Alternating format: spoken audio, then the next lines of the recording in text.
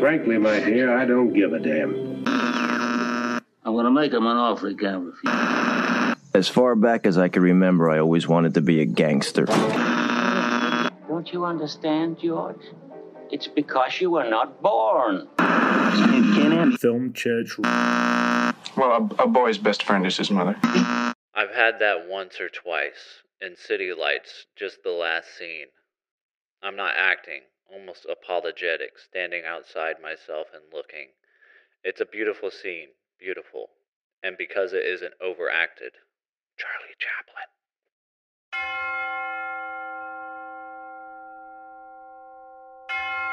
Hello, and welcome to Film Church Radio. This is the podcast that treats cinema as a religion. It's Sunday, I'm Lewis. And I'm Brandon. And we are here to talk about movies. Each week, Brandon and I alternate picking a film for us both to watch and discuss. Today, I picked one of my favourite films of all time, Charlie Chaplin's essential 1931 silent film, City Lights. We are going back to our regular formatted shows after a couple of weeks of limbo. So glad that you're here. Hope that you've watched the film, that you love it, and you've come here to listen to us talk about it. If you want to know what to watch for next week and what Brandon and I will definitely be watching, stay tuned for the end of the show where Brandon will be revealing all. We would like to say thank you to everyone who has been listening to the podcast and sending their love for the show. If you're new to the show and are enjoying it, be sure to subscribe and hit that bell to be notified when a new episode is available.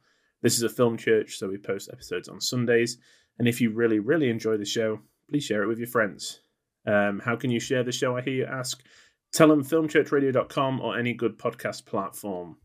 Head over there, find the show, give us a listen, and we much appreciate it. We are also on all the social media platforms at Film Church Radio, where you can leave us a comment or send a message about the show.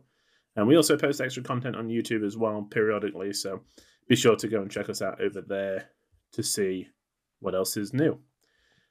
Before we discuss the film, this is the part of the show where we sing hymns of other films that we've been watching, or just the praises. But hymns is kind of, it fits into what we're trying to do with this film church. So we're going to pick a few films to talk about, and we haven't done this for a while, so our lists were really long. So we've managed to just pick a few films, I think, to talk about. But Brandon, what have you been watching? What do you want to talk about? On my list on Letterboxd. No. I'm not actually going to sing this part. So, yeah, tons of stuff. I mean, in terms of like new movies and movies that I've seen in the theater, The Dial of Indiana Jones's Destiny. And what else? Past Lives. I went and saw that. And yeah, I saw that. Yeah. I didn't see the film. I saw that you watched it. Yeah. Mission Impossible: Dead Reckoning. Oh, we can talk about that. I guess those are. I mean, I also saw Barbie, but we're gonna save that. And then also, yeah, so those are in the cinema. I also watched The Beanie Bubble, which is new this year on Apple TV Plus. Flamin' Hot. The movie about the Flamin' Hot Cheeto creator, directed by Eva Longoria. Oh, that's a weird sentence. I know, and yeah, so those are all new. I also I have watched a ton of other great films, older films, but yeah, I mean, Indiana Jones was. I mean, I gave it 3.5. I went in with really low expectations and just kind of enjoyed it for what it was. I don't even know if I'll watch it again, but it was a good way to spend a couple of hours. Didn't regret going or anything, but it just wasn't going to be what we all wanted, I think, or needed. And if I'm just gonna watch the first three if I do a rewatch. I was going to say, I think that's the same with the Crystal Skull, right? It's the feeling of we don't need it. It doesn't necessarily kind of fit into my ideal of Indiana Jones anymore. Yeah. But it's a fun time. Yeah. And I didn't hate it as much as a lot of other people, but that's the thing is like, what did you expect? Yeah. I mean, it's just the way things are with these kind of movies. Yeah, we're expected to be let down by big franchise films coming back. Yeah. It happens again and again, apart from Top Gun, for some reason. Yeah. Yeah, I mean, that's the thing is like when you get a good one, you know, then you have something to be surprised and happy about. Yeah. I mean, but don't expect it. Yeah, I know. Top Gun for me was a complete surprise because I really don't like the original Top Gun. Yeah. It's not. Well, it was a complete surprise to me too, because even with all the trailers for Top Gun Maverick, I was like, I am so not interested in this. Yeah. Yeah, exactly. But it worked somehow. Tom Cruise pulled it out of his little bag, and it worked. Yeah. So, but it's a high bar. Yeah, exactly. So, and then Past Lives was really good. I also gave it 3.5 stars. You know, it wasn't, it was a nice, intimate A24 film about relationships and long distance friendships. And, it wasn't life changing. It wasn't like, oh my God, this is the greatest film of this year. But I mean, it was a really good movie. You know? Yeah. I enjoyed it, and I like, kind of intimate, smaller films like this. Yeah, just a beautifully made movie, I think. Oh, good. Flamin' Hot was pretty great. I mean, I also gave it 3.5. But it's a fun time. Yeah. I mean, it's about the Flamin' Hot Cheeto. It's like it had to do. I mean, it's a true story of the guy who invented the Flamin' Hot Cheeto. And he basically, like, just to give you all the spoilers, I think it's on Hulu, but he was like a Mexican American that worked in the Frito-Lay factory as a janitor, and during the hard economic times of the 80s, they were like downsizing and shutting factories down, and he like didn't want to lose his job, so him and his wife came up with the formula for the Flamin' Hot powder to put over the Cheetos, and then he basically like forced his way into the CEO's corporate, not force his way into his office, but he got it. He found a way in, and then anyway, blew up, obviously. Directed by Eva Longoria. It's a fun time. I mean, it's not like going to be nominated for any Academy Awards or anything, but the representation is cool. And then there's like a few cameos in it that are cool, like interesting, like one of the people who plays one of the guys, like little kids, is like a TikTok star. Okay. Which is interesting. He's kind of one of the funny comedic characters in the film. Yeah. And then there's a guy, what is his name? Let me look him up real quick. He was one of the background actors, but he did have a line. But I recognized him. I was like, is that one dude? His name is Alejandro something. But he was on. Do you remember, like, a few years ago, Robert Rodriguez did the TV show Rebel Without a Crew? I don't. So, Robert Rodriguez, who we've talked about a lot, one of my favorite directors, created El Mariachi and the Spy Kids movies and tons of popular stuff. has a book about making his first movie. It's called Rebel Without a Crew. And then in 2021, he made a kind of reality TV show on his El Rey network called Rebel Without a Crew, where he basically picked like 5 different filmmakers, and then like people sent in scripts, and then from those scripts he picked 5 different filmmakers, gave them each $7,000, which is what he made his first film for. So they each got $7,000, and they had like 2 weeks to make a movie. Wow. And it's a really good show. Yeah. Because you get to watch kind of like how they break everything down, and like, you know, what the end results are and their struggles.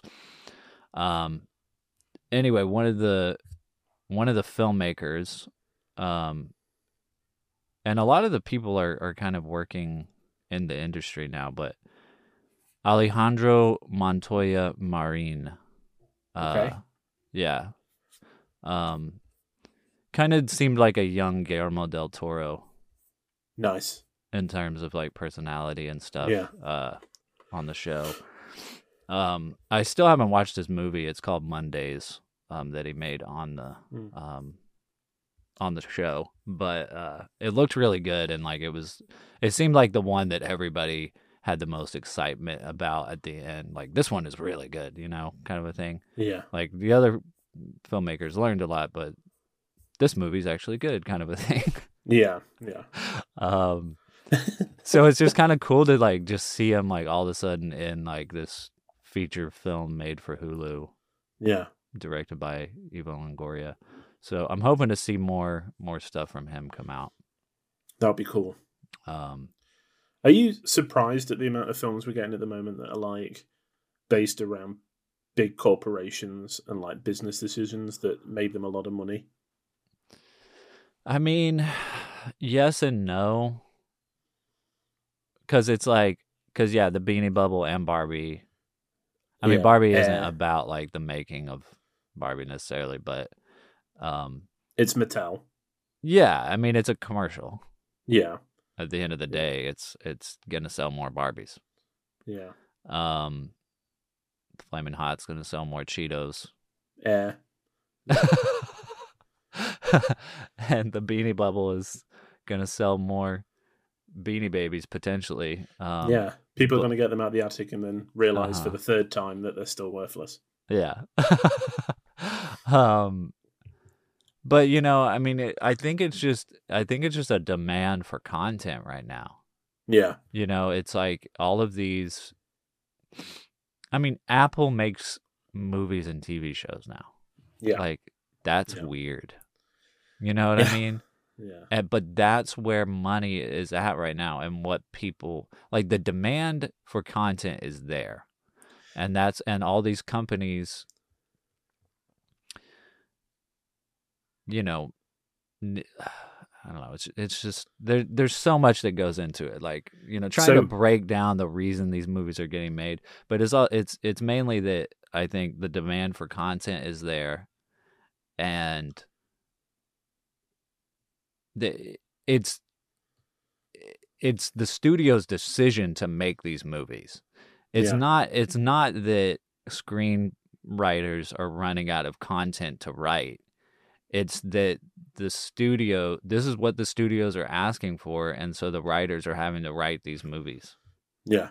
So you think that it's a case of they're just putting out so much content that like everything is being exploited? It's a case of that, but it's also a case of the fact that these movies are being made by big corporations, and big corporations love to suck each other's dicks. Yeah, I guess it's like I know what you mean. I guess it's like when it comes to Oscar season and the films about Hollywood always do well. You know, it's the films about kind of the movie making industry, like The Artist. I mean, Babylon that's a good point, because it's like, it's like, you know, when Hollywood does that, it's like, I mean, back in the day, it was like, you know, you had the big studios, and that's what they were. They were studios. They made movies. And then when they made movies about themselves, they were like, aren't we so cool? Let's give each other awards.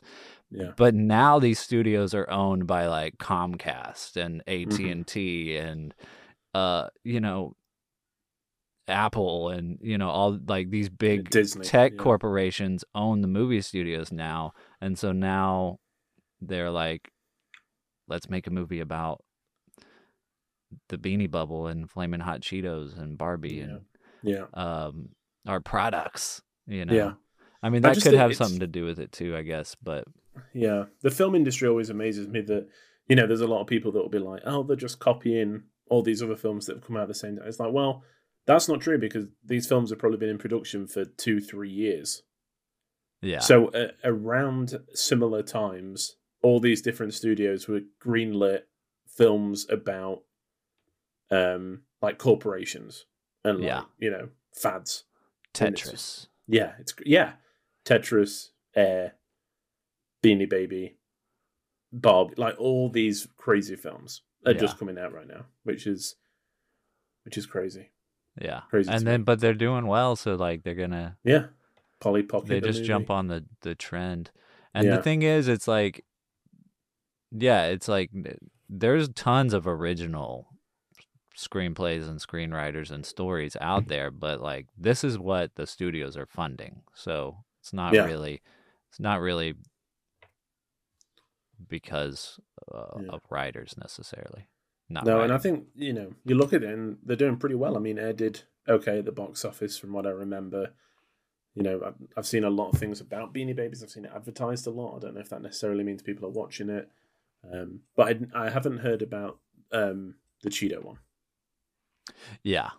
So. Yeah. But that's also a weird thing. Is like, yeah, Apple seems to be a little bit better about advertising their content. Maybe it's because they have less content than like Netflix and Hulu. Yeah. But yeah, Hulu, things that get on Hulu you just aren't going to hear about it. We've said this for ages. Yeah, we've said this for a long time. That if it's on Hulu, I mean, was it Bad Hair that we watched that was on Hulu? Yeah. And it was like, you had to dig, you know, it was like a Hulu original. It wasn't even like on any of the pages. You had to dig into the depths. Yeah. Crazy. It's so silly. Yeah. I mean, that makes me wonder, like, I mean, I guess it's like if you're an up-and-coming filmmaker, you're going to take whatever you can get, you know? Yeah. If Hulu's offering you twice your budget for, you know, for your film, and you're not getting any other offers, I guess you're going to take it because... And I suppose the good news now is that everyone's a critic. So, like, if it does get lost or it's kind of like buried, if the filmmaking itself is good, you know, like Prey. I'm thinking specifically about Prey. Yeah. People on Letterboxd, people on Twitter will start like championing it, and it will eventually like reach more people. But certain films have always kind of needed that too, though, right? Like even, I mean, even Quentin Tarantino has like championed old films that nobody's heard of and like brought them back. Yeah, exactly. To the forefront. So, I mean, maybe we just need to do a better job at finding these films and talking about them. Yeah. Telling, like, preaching the gospel of these lost films. That's right. So that Hulu can get more streams. Yeah. This episode is brought to you by Hulu. Stream Hulu now. Yeah, but I don't know. Beanie Bubble I enjoyed it. Like it was. I mean, it's a fun movie. Again, it's about. I mean, you kind of know what you're getting into. I mean, for me, it was kind of about Zach Galifianakis's performance. Like it was a really good performance. He was a perfect person to play this guy.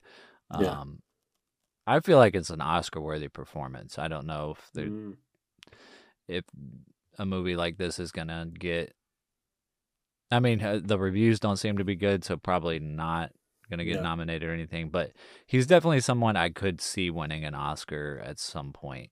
And this is like a role that still he gets to play into his comedy but it's also there's enough drama that you get to see kind of a range of his acting ability. Yeah. Plus, it's like him shaving his beard for this role is almost like, Christian Bale gaining a bunch of weight for a role. You know what I mean? It's like so different from what you're used to seeing that almost that is like one of those things that I feel like people would be like it's worth going to see it alone. yeah, or just like, look how committed he is, But also, Elizabeth Banks is like, she's such a good actress. And, watching the movie, I realized like how good of an actress she is. Like, cause she's so good that people, that she's like not on anybody's radar sometimes, I feel like. She's been around for a long time. She's been working for a long time. She's been in a lot of like iconic movies. Yeah. But you never see her acting. You know what I mean? Like she always feels real. And it also made me just realize like, man, she needs like, she like deserves like an acting award. That's all I'm saying. Yeah. It's like she's a really great actress. So cool. New movies. What have you been watching? So we mentioned Bad Hair, and I watched the director of Bad Hair's new film, Haunted Mansion, directed by Justin Simien. The Disney new take on the classic ride. Seems to be kind of Disney's trade now is let's just cash in on what we like, our property that we own. Whether it be remakes or rides or whatever, So this one came out this year. It's got Lakeith Stanfield in it, Owen Wilson, Tiffany Haddish, Danny DeVito, Jared Leto is in it. Oh, yeah. Don't let that put you off. It's me. Yeah. Yeah, thankfully he's bearable because you can't tell it's him. Oh, really? So, again? Yeah, so it's perfect. So it's great because it's like, it doesn't take you out of it. There's a few scenes where there's like old newspaper clippings and it's like, oh, it's Jared Leto. But other than that, you can't tell, which is really nice. And it's fine. I think the trouble is that these films seem to have no second draft of any scripts. There's things in here that seem to like start off really well and then go nowhere, and like we get big dramatic endings, and it's like, where has this come from? We've had like maybe one exposition before. Yeah, nothing seems to kind of really be overly connected story wise. I think that the performances are fine. I think apart from Lakeith Stanfield, unfortunately, he seems to be like every scene it's like a different person. There's some scenes that he really sells, and then there's other scenes that you're just like, wow, he looks like he just is not enjoying this at all. Weird. So stiff. I mean, Tiffany Haddish is really good, as is Owen Wilson, who has the majority of the jokes, but most of the characters, they just don't seem like they get written properly. They're all pretty one-dimensional. If you're a fan of the ride, you're going to love it. Because there's so many nods and stuff here to the actual ride that it kept my interest. I love Disney, and me and my wife got married there, so we kind of enjoy the Disney being shoved down our throats. Which this does. I mean, it's fun. It made me laugh a few times, which is good. Other people were laughing in the cinema as well. It's not brilliant, but it's not as bad as some people have written. I gave it like 3.5 because it's not Pirates of the Caribbean. No, and it's like, for me, I think that it's scary enough to warrant the name Haunted Mansion, but it's not too scary that you don't want to take your kids to. Yeah, there's a few things in there. I mean, it's not jump scares, it's just like creaks and like eyes looking at you through walls and stuff. So Yeah. which is good. Nice. But yeah, doesn't really stick the landing too much. And then I watched My Name is Alfred Hitchcock from this year. It is a documentary directed by Mark Cousins, who did the story of film that we've talked about before, and a lot of other kind of film and TV work around the history of cinema. In this, the whole premise is that it is written and narrated by Alfred Hitchcock. Okay. So he gets impersonator Alistair McGowan, who is pretty big in England. He used to have a TV show of like impersonations and stuff, to basically do an impression of Hitchcock and talk us through like 6 different areas of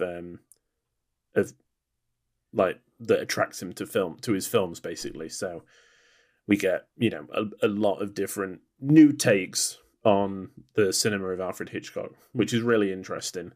And it's a good way to do it. I think the only criticism that I would have is that there's so much that's already been said about Hitchcock. He's so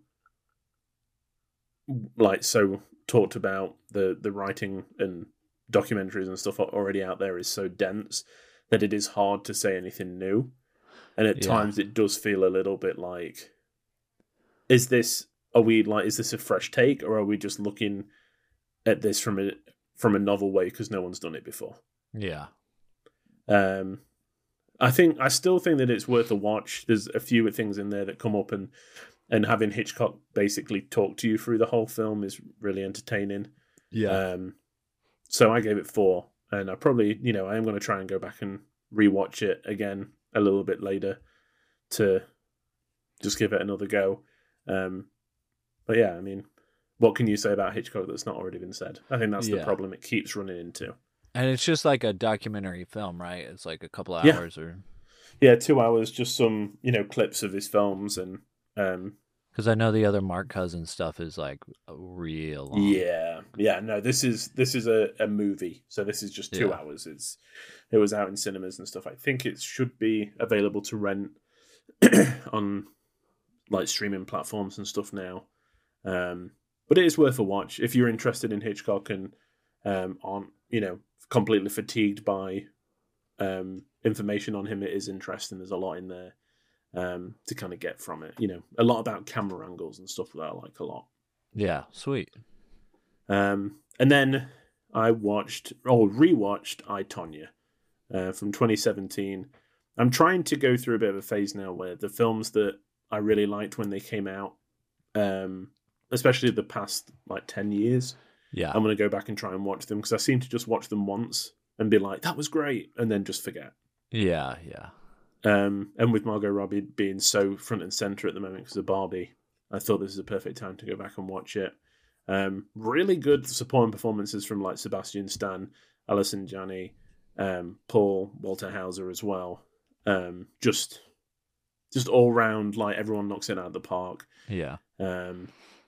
It treads that fine line of making her kind of like a villain, but also making you feel sorry for her as well. Yeah. And it's a good, entertaining couple of hours. Yeah. You know, I don't think it's probably as good as I thought it was when it first came out. But it's still a good watch. Yeah. And she's amazing in it too. Oh, I mean, everything. She's amazing in it. I've had a real inkling recently to go back and watch Babylon, because I know that we talked about it, and I wasn't like in love with it, but I really want to go back and watch it again. So I'm probably going to try and do that this week. Yeah, I got it on 4K the other day, and I want to rewatch it too.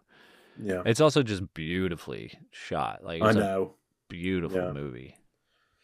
Yeah, and I think, you know, that's part of it, but just Margot Robbie can do no wrong. I don't know where she goes from here, but it's going to be up. Yeah, I mean, she's also a producer on Barbie, which we'll talk about next week. But she's making all the money right now for sure. Yeah, that's for sure. Yeah. And that was it. that was Cool. everything. Well, it wasn't everything. There was a lot of other stuff that I watched, but they were the films that I wanted to talk to you about. Sweet. Thank you. Perfect. Yeah, you're welcome.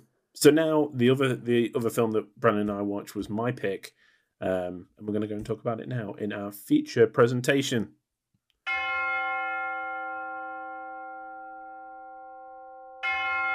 City Lights from 1931. The Letterboxd summary: True Blind Love. City Lights is the first silent film that Charlie Chaplin directed after he established himself with sound-accompanied films. The film is about a penniless man who falls in love with a flower girl. I picked this film because I talked about it a little bit on our top 10 episode a few weeks ago. Did a double bill between this and The Kid. And at the time you said, "Oh, I've never seen it." And instantly I was like, okay, we're going to have to watch it soon. Yeah. And I know that you've seen What Great Dictator and amongst others. Which other ones have you seen?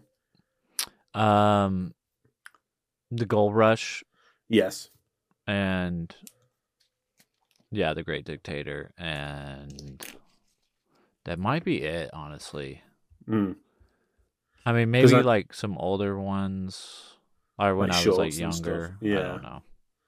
Because I know that this is probably now like the highest regarded of his films. Yeah. So it's a good one to watch. I mean, it recently came in at number 36 on the Science Down top films of all time poll. Yeah. Which is, pretty high. I think, is it the highest silent film on the list? I'm just gonna have a quick scan through. Oh, possibly. Sunrise and Man with a Movie Camera. So it's the third highest rated silent film. Gotcha. On the list. But don't let that be a barometer, because it's notoriously terrible for remembering silent films, the list. So that was just a useless fact. There you go. But first impressions, Brandon, what did you think to City Lights? Yeah. Obviously it's great. Yeah. The whole time I was just, getting ready to cry, based on like what you and Zach said. Yeah. Yeah, no, I mean, my initial thoughts are just like, I mean, it's so evident his talent, right? Yeah. His entertaining capability and his writing capability. Obviously, well, like the use of sound stood out a lot. And I didn't realize this was his first, sound, his foray into using sound in his films. Because it's basically still silent, which just got like sound effects and stuff, right? Yeah. Mm-hmm. So, but he uses them so creatively to like, not to point out that there's sound, but to kind of like add to the comedy. Yeah. But one of the things that I think is interesting about the film, and this is probably applies to his other films as well, is that his jokes seem to be like kind of low-hanging fruit. Yeah. But he takes, like we were talking earlier, like when he's like, be careful with your driving, and he's like, I'm driving, Yeah. It's like, it's such a, yeah, it's like low-hanging fruit. It's like, it's right there. Mm-hmm. And it almost feels just too obvious, but he makes it really funny. He makes all of these things really funny, and with the way that he embodies the character and the delivery of the jokes and the way that the other characters embody their characters. Yeah, it's like filmmaking 101, right? It's just like, hey, here's how you entertain people. And it's cool because like most comedies don't age well. No.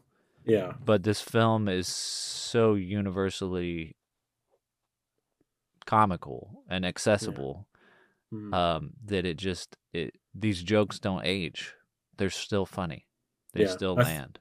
I think Charlie Chaplin would be giving you the biggest smile right now if he was listening, because you've kind of hit the nail on the head. This came out, 31?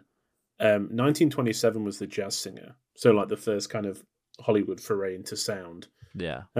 Sound was kind of everywhere. There was only 2, I think, silent films released this year from North America, which was City Lights and F.W. Murnau's Taboo. And Chaplin was so afraid of not afraid, but like resistant of going over to sound, because when it was silent, he was like, it was universal. You could sell it to any market and everyone could watch him. They didn't need the sound. And then going over to sound, he was worried about other markets. So the fact that he said that this is such a universal thing, I think he would be, it did its job. It was still available to everybody, Yeah, it works, And I think, his character of the tramp is like such a... It's something. It's a character that I think everybody can kind of relate to in some ways, because everybody at some point has been like down on their luck, or felt kind of lower class, maybe. Yeah. At least the majority of people, I think, mm-hmm. can relate to that in some way. So just the genius of that character. And sticking with it through all the films, I think, is probably adds to his success. It just worked. Yeah. But yeah, just like the whole opening of the film, starting off like the reveal of the statues, and just trying to get this homeless guy off the statue, and it just opens up so strong. Yeah, and then it just continues to be funny throughout. I would say that like what really took the film from just like, oh, this is like a film with really great scenes and really great gag after gag, to like, oh, this is brilliant, was the boxing scene. Mm-hmm. That's where it took it to like, oh, there's a master at work here. Yeah. Because just the whole buildup of that sequence and of the character, needing to get money for, to help, he's trying to get money for someone else, it's not like he's just needs money. Yeah. So like there's, you're on his side, because it's like an act of kindness and empathy and stuff. So you want him to get this money, and then the guy that's going to split it with him, he's like, all right, I get, I can do this, but, at least it's just going to be an act, they're going to split the money 50-50, and then the guy bails because the cops are after him. Mm-hmm. And then you get this other guy that comes in, and he tries to see if he'll split the money, and the guy's like, no. Yeah. But just the build up, what's the right word?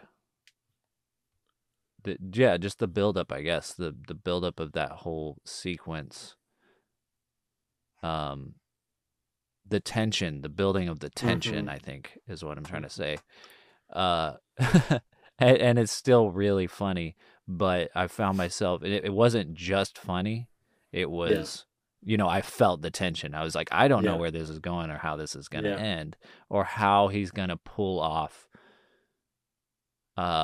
something satisfying. Yeah. Without me feeling sorry or like, I don't know, like let down in some way. Like, mm-hmm. like it was like the building of that tension was also me being like, you better like end this well, deliver, or else I'm gonna be mad, and then like the whole rabbit's foot thing, and then the guy comes out and he's like trying to wipe the rabbit's foot off now because he like lost.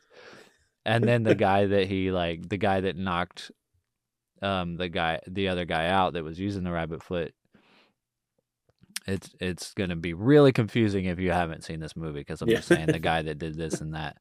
But basically the boxer that he's about to face ends up knocking the winner out of the previous round just with one punch on accident in a little brawl in the locker room, just to add to that tension, to where he's like he just knocked the previous guy out with just like a little knock to the face.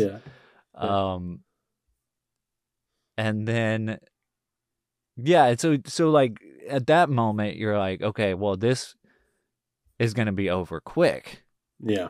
Like, where does the storytelling go from here? Because you've just built up that the guy he's about to face is unbeatable. Yeah. There's no way that the Tramp is going to have any any legs to stand on, or have any chance of winning. But he goes back to this like storytelling 101, man. It's just like he makes it so fun and entertaining, and it just that whole sequence just had me busting out laughing. Like they go out to fight, and it's just one ridiculous thing after another that again almost felt like low-hanging fruit, but it was like I couldn't see it coming. It was like all the gags and the way that he drew that sequence out, but kept the tension in there, was just brilliant storytelling. And then the way that he does it, where like the referee is like standing in the middle and he gets some punches in, you almost feel like, okay, well, actually maybe the Tramp is going to win this fight. And that's kind of where I thought it was going. But then he just doesn't win anyway. No. And I know. Like, I was going to say, the important thing here is like the end is how he loses, basically. Yeah. It's I mean, the boxing ring was obviously kind of a trope in the silent comedies. It's a great playground for people that, for the comics, I guess. Most of them ended with the comic winning by some, lucky slipping over and punching them by accident, or something of that ilk. But Chaplin loses in quite a spectacular fashion. He seems, as soon as the dancing behind the referee kind of ends, it's not really left in any doubt that he's going to lose. Yeah. He gets kind of pummeled from there, unfortunately. Yeah. With some great comedy moments. I love the bell being around his neck, and every time he falls down, the bell rings, so he gets up to go back to his side. Yeah. I love the part where he like punches the guy in the butt. Just like funny little, like, I don't know. It's almost like you have to like think like a kid. Yeah. To come up with that kind of stuff, I think. Yeah. It's so simple, but it's deceptively simple, I think. Yeah. Yeah. It, when you're watching it, it just makes complete comic sense. But trying to come up with it, I mean, it's like a dance. Like the whole sequence is just like it's like a beautifully choreographed dance. Yeah. Mm-hmm. It just looks effortless. Yeah, and I think it looks effortless, but it definitely wasn't. No. Because this kind of filmmaking and storytelling does take a lot of care. Yeah. You have to really care about what you're making. Yeah. And I think that's what stands out with really good silent films, or really good films, they don't even have to be silent, but just older films. Yeah. Is that they're not using like camera trickery or stylized spectacle to kind of to sell the movie to you. Yeah. They're just using storytelling. The camera's not moving around. It's just on the actors, and so the storytelling is the performances and the way that things are being delivered to you. Mm-hmm. Because you can't, to tell a good story, you can't, like, I don't know, you can't trick someone into thinking your story is good by doing something stylized, you know. So yeah, I mean, it just goes to show like the care, I think, and effort that he did put into it. The fact that it just looks so effortless, yeah, and comes across that way. Yeah. So what's your experience like with this film? And I mean, you know, obviously it's in like your top 10 films of all time. It was also this was the film you went and saw at the Texas Theater, right? I went to see Safety Last at the Texas Theater. Yeah. Yeah, this is, I mean, Chaplin's always been, I mean, most of my root of like love of classic cinema really stems from Chaplin. I can, you know, a lot of my early film watching was when I was independent and could kind of pick the stuff I wanted to watch was more directed towards Chaplin, I guess. Yeah. City Lights itself is something that I think I came to pretty late. I don't think I watched it as much as, I mean, The Kid was the one I went to and watched a lot. That's kind of like a personal favorite. And maybe Modern Times more than City Lights. Yeah. But I think that there was a moment in time when the ending especially just kind of got me. And I don't know, there's just more pathos and care to this film than any of the others, and that's saying a lot because they're all very well-crafted movies. Yeah. And I think that especially mine appreciation of cinema evolved, City Lights just improved again and again and again. It was less about the jokes and more about how he made you feel that way at the end. Yeah. Because it's not something that's necessarily... I don't feel like it's contrived to make you like get emotional. Well, yeah, that's the thing about that scene is I don't think that necessarily. I think there's just something magic that happened. You know, I don't think it's necessarily something that anybody planned. No, and it's literally the last shot that gets me. Mm-hmm. It's like the whole point. You're just like, oh my god, I'm so like she's remembered. This is great. And then it's that last shot of Chaplin smiling that I'm just like, this is like, it just transcends it. You know, it's just like, it's magic. Yeah, exactly. Yeah. And it's crazy the way that it happens too, because I mean, the whole time I was like, okay, there's going to be some kind of scene where I get emotional. Yeah. And it's literally not until till the very end. And it just kind of, even with me anticipating it, it was like a clear switch of like just this wave that goes over you. I know, yeah. And you feel it's like a relief. That they found each other. Yeah. You know, because The Kid also makes me like tear up a little bit, but that's the scene where the kid is taken away and they're both kind of like crying themselves and like, you know, reaching out and stuff. And it's like, okay, that, you know, that is made to make me cry. I mean, the tagline is, I think, this film will make you have a laugh and shed a tear or something like that. So it's kind of, it wants you to be emotional with it. Yeah. Whereas this is just so pure. And yeah, exactly. Because I think it's not forced and it's not like, like I said, I don't think they created that scene to make people cry or anything. No. I think it's just like, here's what feels right. Let's shoot it. And they probably still didn't. I mean, you wouldn't know that until you edit it. You know, it's something that happened in the editing room once it was put together. It was like, oh, this is actually really good or really impactful, and it's like something you can't. You can't recreate it. Yeah, it's not something that you would go in kind of planning for, like you said. And I think that the whole, you know, he's so selfless the whole film up until that point.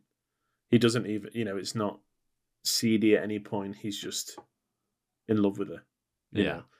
And like with the boxing match, I just love the scene where he's been knocked about a bit and he kind of envisions her next to him. And even that's done really delicately. It's not kind of, I don't like it's not done for laughs. Apart from the punchline at the end is he's kissing like the hand of the one of his coaches that's kind of helping him through. Yeah. But yeah, it's so sweet, you know. I mean, that's what Chaplin does the best, is this kind of comedy and, you know, pathos. It's beautiful. Yeah, it is beautiful. It is beautiful. Have you shown, how many times have you like shown this to other people? A few times. I mean, Chelsea and I, it got Chelsea when I showed her. Yeah. You know, the end, and it's just so great. Yeah. And, you know, a few other people at uni and stuff, I used to wheel it out. I was the most fun at house parties. Like, come and watch City Lights. Yeah. But yeah, I mean, I think it just works for everyone. I don't think you necessarily have to be that interested in it to get it, you know. Do you think that the emotion at the end works so much better because you've been laughing so much? Yeah, I think that, I mean, they are like similar parts of the brain. Yeah. I think. So I think that you're already in that state. You're already kind of prepared to emote, I guess. Yeah. And yeah, I think that, yeah, because I mean, it is funny, you know, so you are laughing throughout and then you get the sucker punch at the end. But I think that's a good point, is that, yeah, it works so well together because it's comedy and, you know, crying. Yeah. One of the parts that made me like bust out laughing is when he tries to like spoon the bald guy's head. Yeah. I think one of my favorite gags is where he's driving the eccentric millionaire's car and he sees the cigar stub on the side of the road and he jumps out and like pushes the other guy over and then jumps back into the car in like his tails. Yeah. It's nice to be on the other side. I think that's really good. The opening scene is probably one of the funniest scenes for me that Chaplin did, like in full. Uh-huh. I love the, you know, getting caught on the sword. Yeah. And then having the Star Spangled Banner play and like his leg keep going. Which I find really funny. Yeah. And it's the when the people who are kind of presenting the statue are speaking, it's like a kazoo noise that he makes, which I've seen people kind of say is his like thumbing his nose to the sound era. And like, look how ridiculous it is when people talk in these movies. Yeah. Yeah, that's right. He does do that where they're like just like yeah. And it's him. It's Chaplin with a kazoo doing that sound. Even for the woman. Yeah. That's great. And the Star Spangled Banner, which plays, was not the national anthem for the US until after it was released. Oh, really? Yeah, which is really strange. It's just like a patriotic song that he chose. That's funny. So now for us, we just feel like it's the national anthem, but it was just a patriotic song. Yeah, just a regular song. Yeah, that's right. Yeah, that's great. I don't remember what I was going to say, but yeah, I mean, I think the part where the guy like eats the soap and then he's like, like bubbles are coming out. It's so yeah. I don't know. It's just so like, it's like what could we do to make people laugh? You know? Yeah, it's like you can tell that like things like that, like he had so much fun with. Yeah, exactly. You know, doing the shot from the side. Yeah, making the bubbles look like they're coming out of his mouth. You know, because this film feels like a kind of greatest hits of Chaplin in a way, because that kind of stuff that, you know, the really silly slapstick stuff, he obviously got from like his time at Keystone and like other, when he first started in the industry, like making these really low budget kind of silent comedies, slapstick stuff. And then even like him playing a drunk is how like he got his start. He was in vaudeville, and I think it was called A Night at the Opera, and there was like a play on the thing, and he would come on from the side, sit in the box, and be like a drunk audience member that would like shout and like fall over and stuff like that. And that was like the bit. So when he's playing the drunk, you can just see how expert he is at it. I mean, when he gets onto the dance floor and his legs are just like out from under him, but he still manages to get the whole way across. I don't know. Yeah, that did stand out to me too. Was just like how good he is at that, at playing a drunk, because that's also one of those like universal things. I think it's like, you know, there's nothing in this movie that you don't get, you know, like in terms of jokes or comedy. Like it's all things that are still relevant. Yeah, you know, and even like, you know, the drunk guy, like the rich drunk millionaire that is friends with him when he's drunk, and then when he's not, he can't remember him or whatever. Yeah. Like, you know, I don't know. It just all works. It not does. being able to pay your rent. Yeah. You know, I don't know. Just like all of it. Yeah. It's yeah, I mean, it's just like you said, it's timely, it's universal, it doesn't stop being funny. Yeah. You know, I don't think there's ever going to be a time where it's not hilarious, you know. I really like in the party scene how they keep like throwing off their jackets as if to fight. Like any kind of inconvenience, they're like, right, we're going. Yeah. Contrast to like, you know, when he's actually gonna fight and he's exactly. And he's sober. Yeah, you know? And he's terrified. Yeah. I like the bit that sticks out the most is like what's going on here. I think is like the whistle scene where he swallows the whistle. And he's like summoning the dogs and the taxi cab, and it's just so left field. But it is. Yeah. I love him walking back into the party and all the dogs just following him.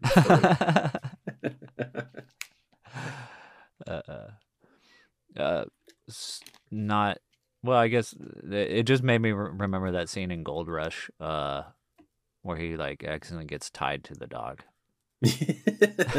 Yeah. But yeah, I'm just looking at your trivia that you put in here. And so what holds the record for the amount of retakes of a single scene? Which is 342 times? What scene is that? Yeah, so that is when the flower girl meets him for the first time. And I think, you know, we have to take it with a bit of a pinch of salt, because obviously when they were making this film, it wasn't like he had figured everything out, written the script, and then they went to shoot it. They were doing a lot of like working it out on set, on the go. Yeah, so this was like he needed the blind flower girl to assume that he was rich, but he didn't know how to put that onto the screen. Yeah. So eventually we get the car door slamming, and she associates that with like him high class. Yeah, exactly. So most of this was I think that it's kind of him working out how to do it. Yeah. But yeah, he tried to. I think it was 3 times during the 2-year shooting schedule where he was like, "We got to go back to that scene. I'm not happy with it." So they had to keep going back and like redoing it, and apparently it was 342 takes.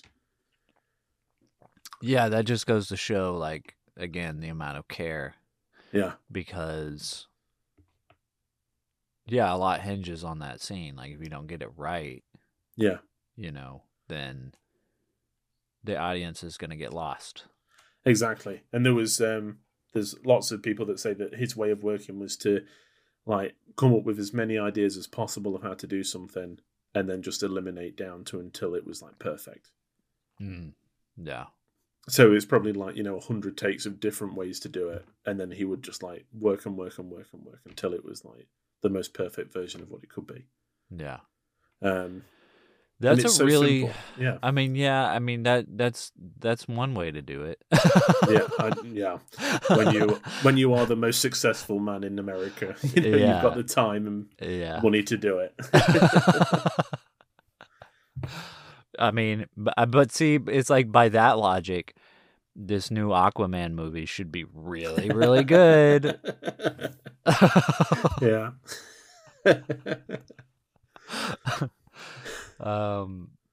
But yeah, I mean, the problem with, I think the difference between, movies that do that nowadays and Charlie Chaplin is there is a single visionary throughout the whole thing, whereas these other movies like just change leadership constantly.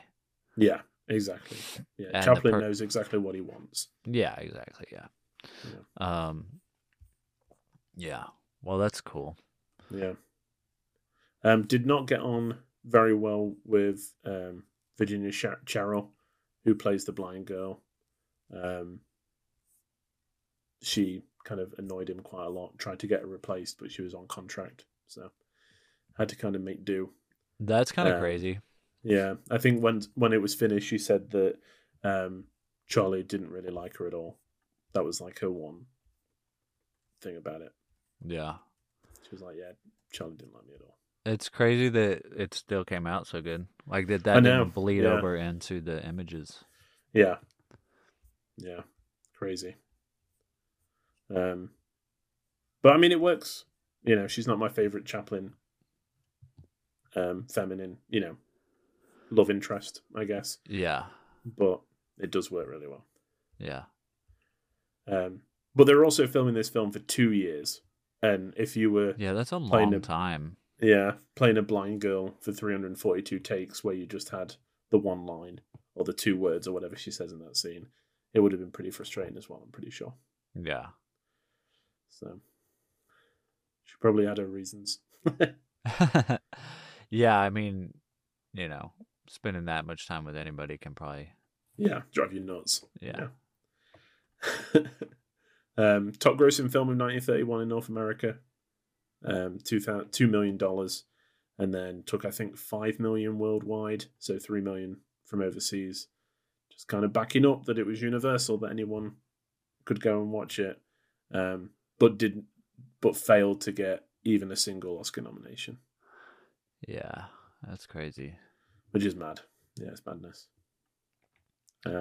Were the Oscars as prestigious back then as they are now? I think it was the 4th Academy Awards that would have been in 1931, or like for the films of 1931. It's either the 4th or 5th.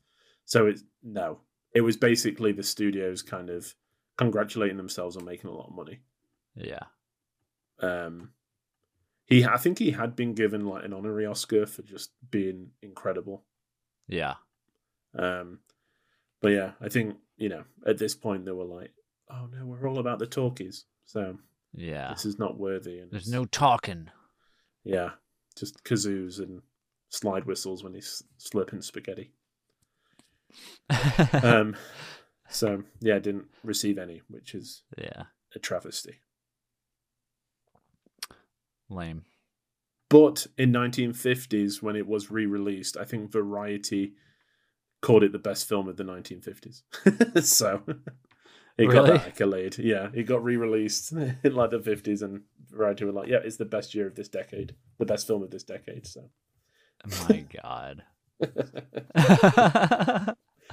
That's so silly. So it's just, growing in popularity all the time. Best film of the century? Who knows? It's pretty close. That would be like the best film ever, though. Yeah. There's a lot of good films. But this is up there. I think if you're kind of wanting to study kind of the touchstones of like the history of cinema, this has got to be up there. Yeah. Over the other Chaplin films. Yeah. So you've ticked it off the list now, Brandon. I did it. Woohoo! You did it. I want to watch it a few more times because I think there's just so much, especially as a filmmaker, just so much to learn. Yeah. But also, I don't know. I'm trying to not I think when, just as a filmmaker, I'm always like, oh, I need to watch this, or I need to do that, I need to learn this or that, and I tend to not. It's like I'm getting away from just sitting down and enjoying something. Yeah. I know what you mean. So just sit down and enjoy it. Just stop trying to learn so much. I know. Yeah, I know exactly what you mean. That's kind of why I'm trying to go back and rewatch films that I really liked before. Yeah, because it's like I'm just always constantly trying to chase the film, and watch everything. Yeah, I feel like I'm always like, I've got to watch something I haven't seen before. I've got to tick another one off. Yeah, and it's like, no, just go back and watch things that you like. Yeah, just enjoy life. You could, stop putting so much pressure on yourself. To exactly. I don't know, to just impress no transcend, one. yeah. Like no one cares. Yeah. Like, oh, I've seen every Chaplin film. Like, who cares? Nobody. Yeah. The people who care are not around anymore. Exactly, yeah. Yeah. I did show Amelia a little bit of City Lights. She kind of came in and sat with me when I was watching it. And she was like, I want to meet Charlie Chaplin. And I was like, I would like to meet Charlie Chaplin too. And she said, I think he's probably with the princesses because he's a prince. I was like, yep. That's where he hopes he is. Yeah, exactly. I wonder, I wonder if there's any Charlie Chaplin impersonators out there that, I mean, I'm sure that was huge. Yeah. Several years ago, but I wonder, it's probably not anymore. Did I tell you about the time that I met I say the as if he's like the only one, but I met a Charlie Chaplin impersonator in Hollywood when I went. Oh, he was kind of like outside the Chinese theater. I don't think you told me about it. Yeah, and he was dressed as Charlie Chaplin with everything. And I had my Charlie Chaplin t-shirt on at the time because I was going to Hollywood, so I wanted to be as filmy as possible. Yeah. And he was shocked. I don't think anyone had ever kind of come up to him knowing exactly who he was. Yeah. As he was, I can remember because there was other people there, there's Darth Vader and stuff like that, and they charge you for a photo. And he was like, oh, I'm not going to charge you. I just want to have a photo with you. Yeah. Because you obviously like Charlie Chaplin. And he was shocked. So I will put that on the Instagram, that photo of me and the fake Charlie Chaplin. Yeah. So I'm sure, because it's got to be such a niche thing now. Yeah, to me, I'm just like, everyone should know who Charlie Chaplin is, but they don't. Yeah. So it's a shame. Yeah, because it's probably not even once a year that someone like you would come up and be like, yeah, Charlie.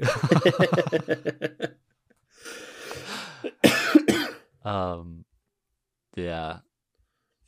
But that's awesome. I wonder what that guy's. I wonder if he's still doing it. Who knows? This was maybe 10 years ago. So because it's he's probably still there. Because I don't know. It just seems like a character that you could hire for parties and stuff. But it's yeah, exactly. But there's probably no one doing that. No, and no one that even wants it. No, I mean, even me, the biggest Charlie Chaplin fan, I'd be like, that would be super awkward to have him just kind of show up and hang around. Yeah. With none of the grace or decorum of Charlie Chaplin. Uh-huh. Yeah, you just... Maybe that's something that we can look forward to in the future with augmented reality. Yeah, I mean, maybe this is Charlie Chaplin. My new calling. Just lose a bunch of weight, drop about a foot in height, and I can be Chaplin. No, you just have to stand around people that are taller than you. Wow. We'll only be hired for parties if you're 7 foot plus. Yeah. Just get all the NBA players to really into Chaplin, and then get them to hire you. Yeah. Just gotta subliminally get them to fall in love with Chaplin. Sounds like a lucrative career.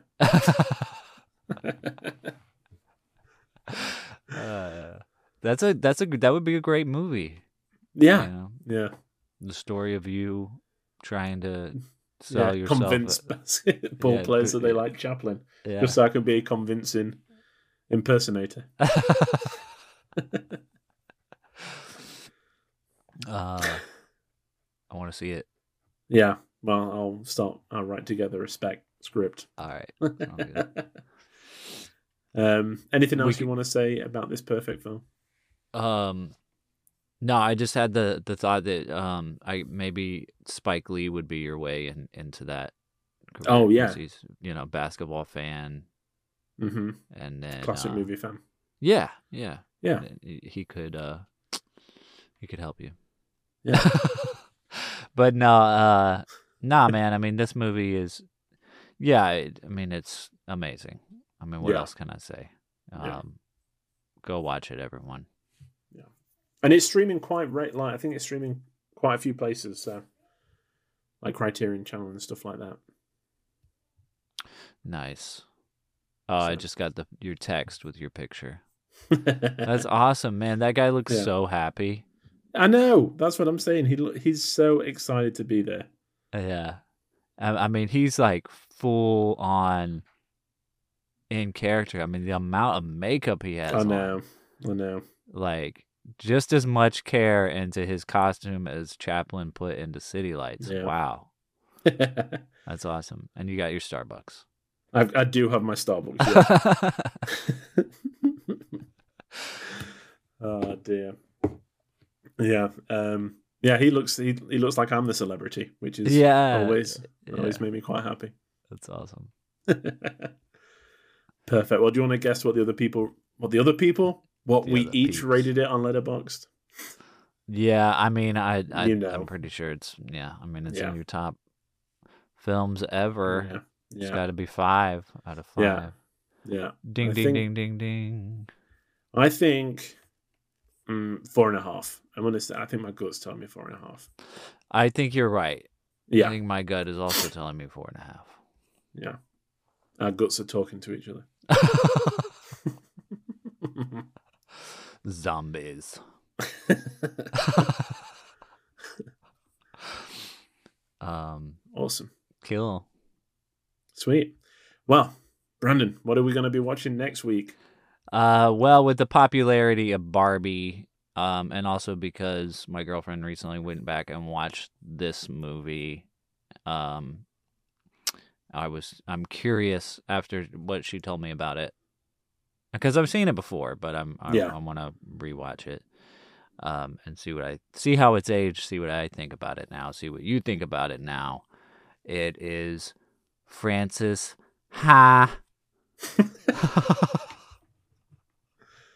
Perfect. I haven't seen this film for quite a while. I'm excited to go back. That's a great pick. Yeah. Well, I think it came out in 2013, right? Yes. I think. Yeah. I'll have to double check. Yeah. Directed by Noah Baumbach.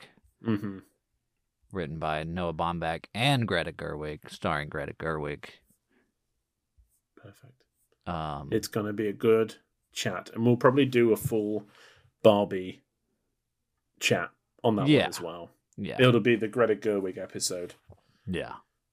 So hopefully, I'll try and get to see Barbie again before we talk. Yeah. I would like to go see it again too. Yeah, that'll be good. Perfect. It will. Well, that sounds great. Can't wait to do it next week. And if you want to watch along with us, you definitely can. And then come back, same place, same time, next Sunday to hear us talk about Frances Ha. That brings us to the end of the show. You can find this show on Twitter and Instagram at Film Church Radio, and you can follow us individually on Letterboxd. Brandon is at Selman Scope, and I am at Walker Lewis 3007, and you can keep up with what we've been watching in real time. I log them as soon as the credits roll. We also have all our back episodes streaming on all good podcast platforms, so please go ahead, leave us a rating and review so we know if you like the film, if you didn't, and what you would pick for us to watch in the future. Thank you so much for being here. We love that anyone's listening. It means a lot. And we hope to see you next Sunday for more Film Church Radio. Brandon, the only thing left to say is... You can see now? Yes. I can see now. It was really hard to pick an ending quote because it's silent. So, Yeah. This is the best you're gonna get. Amen. Amen. Bye. Peace.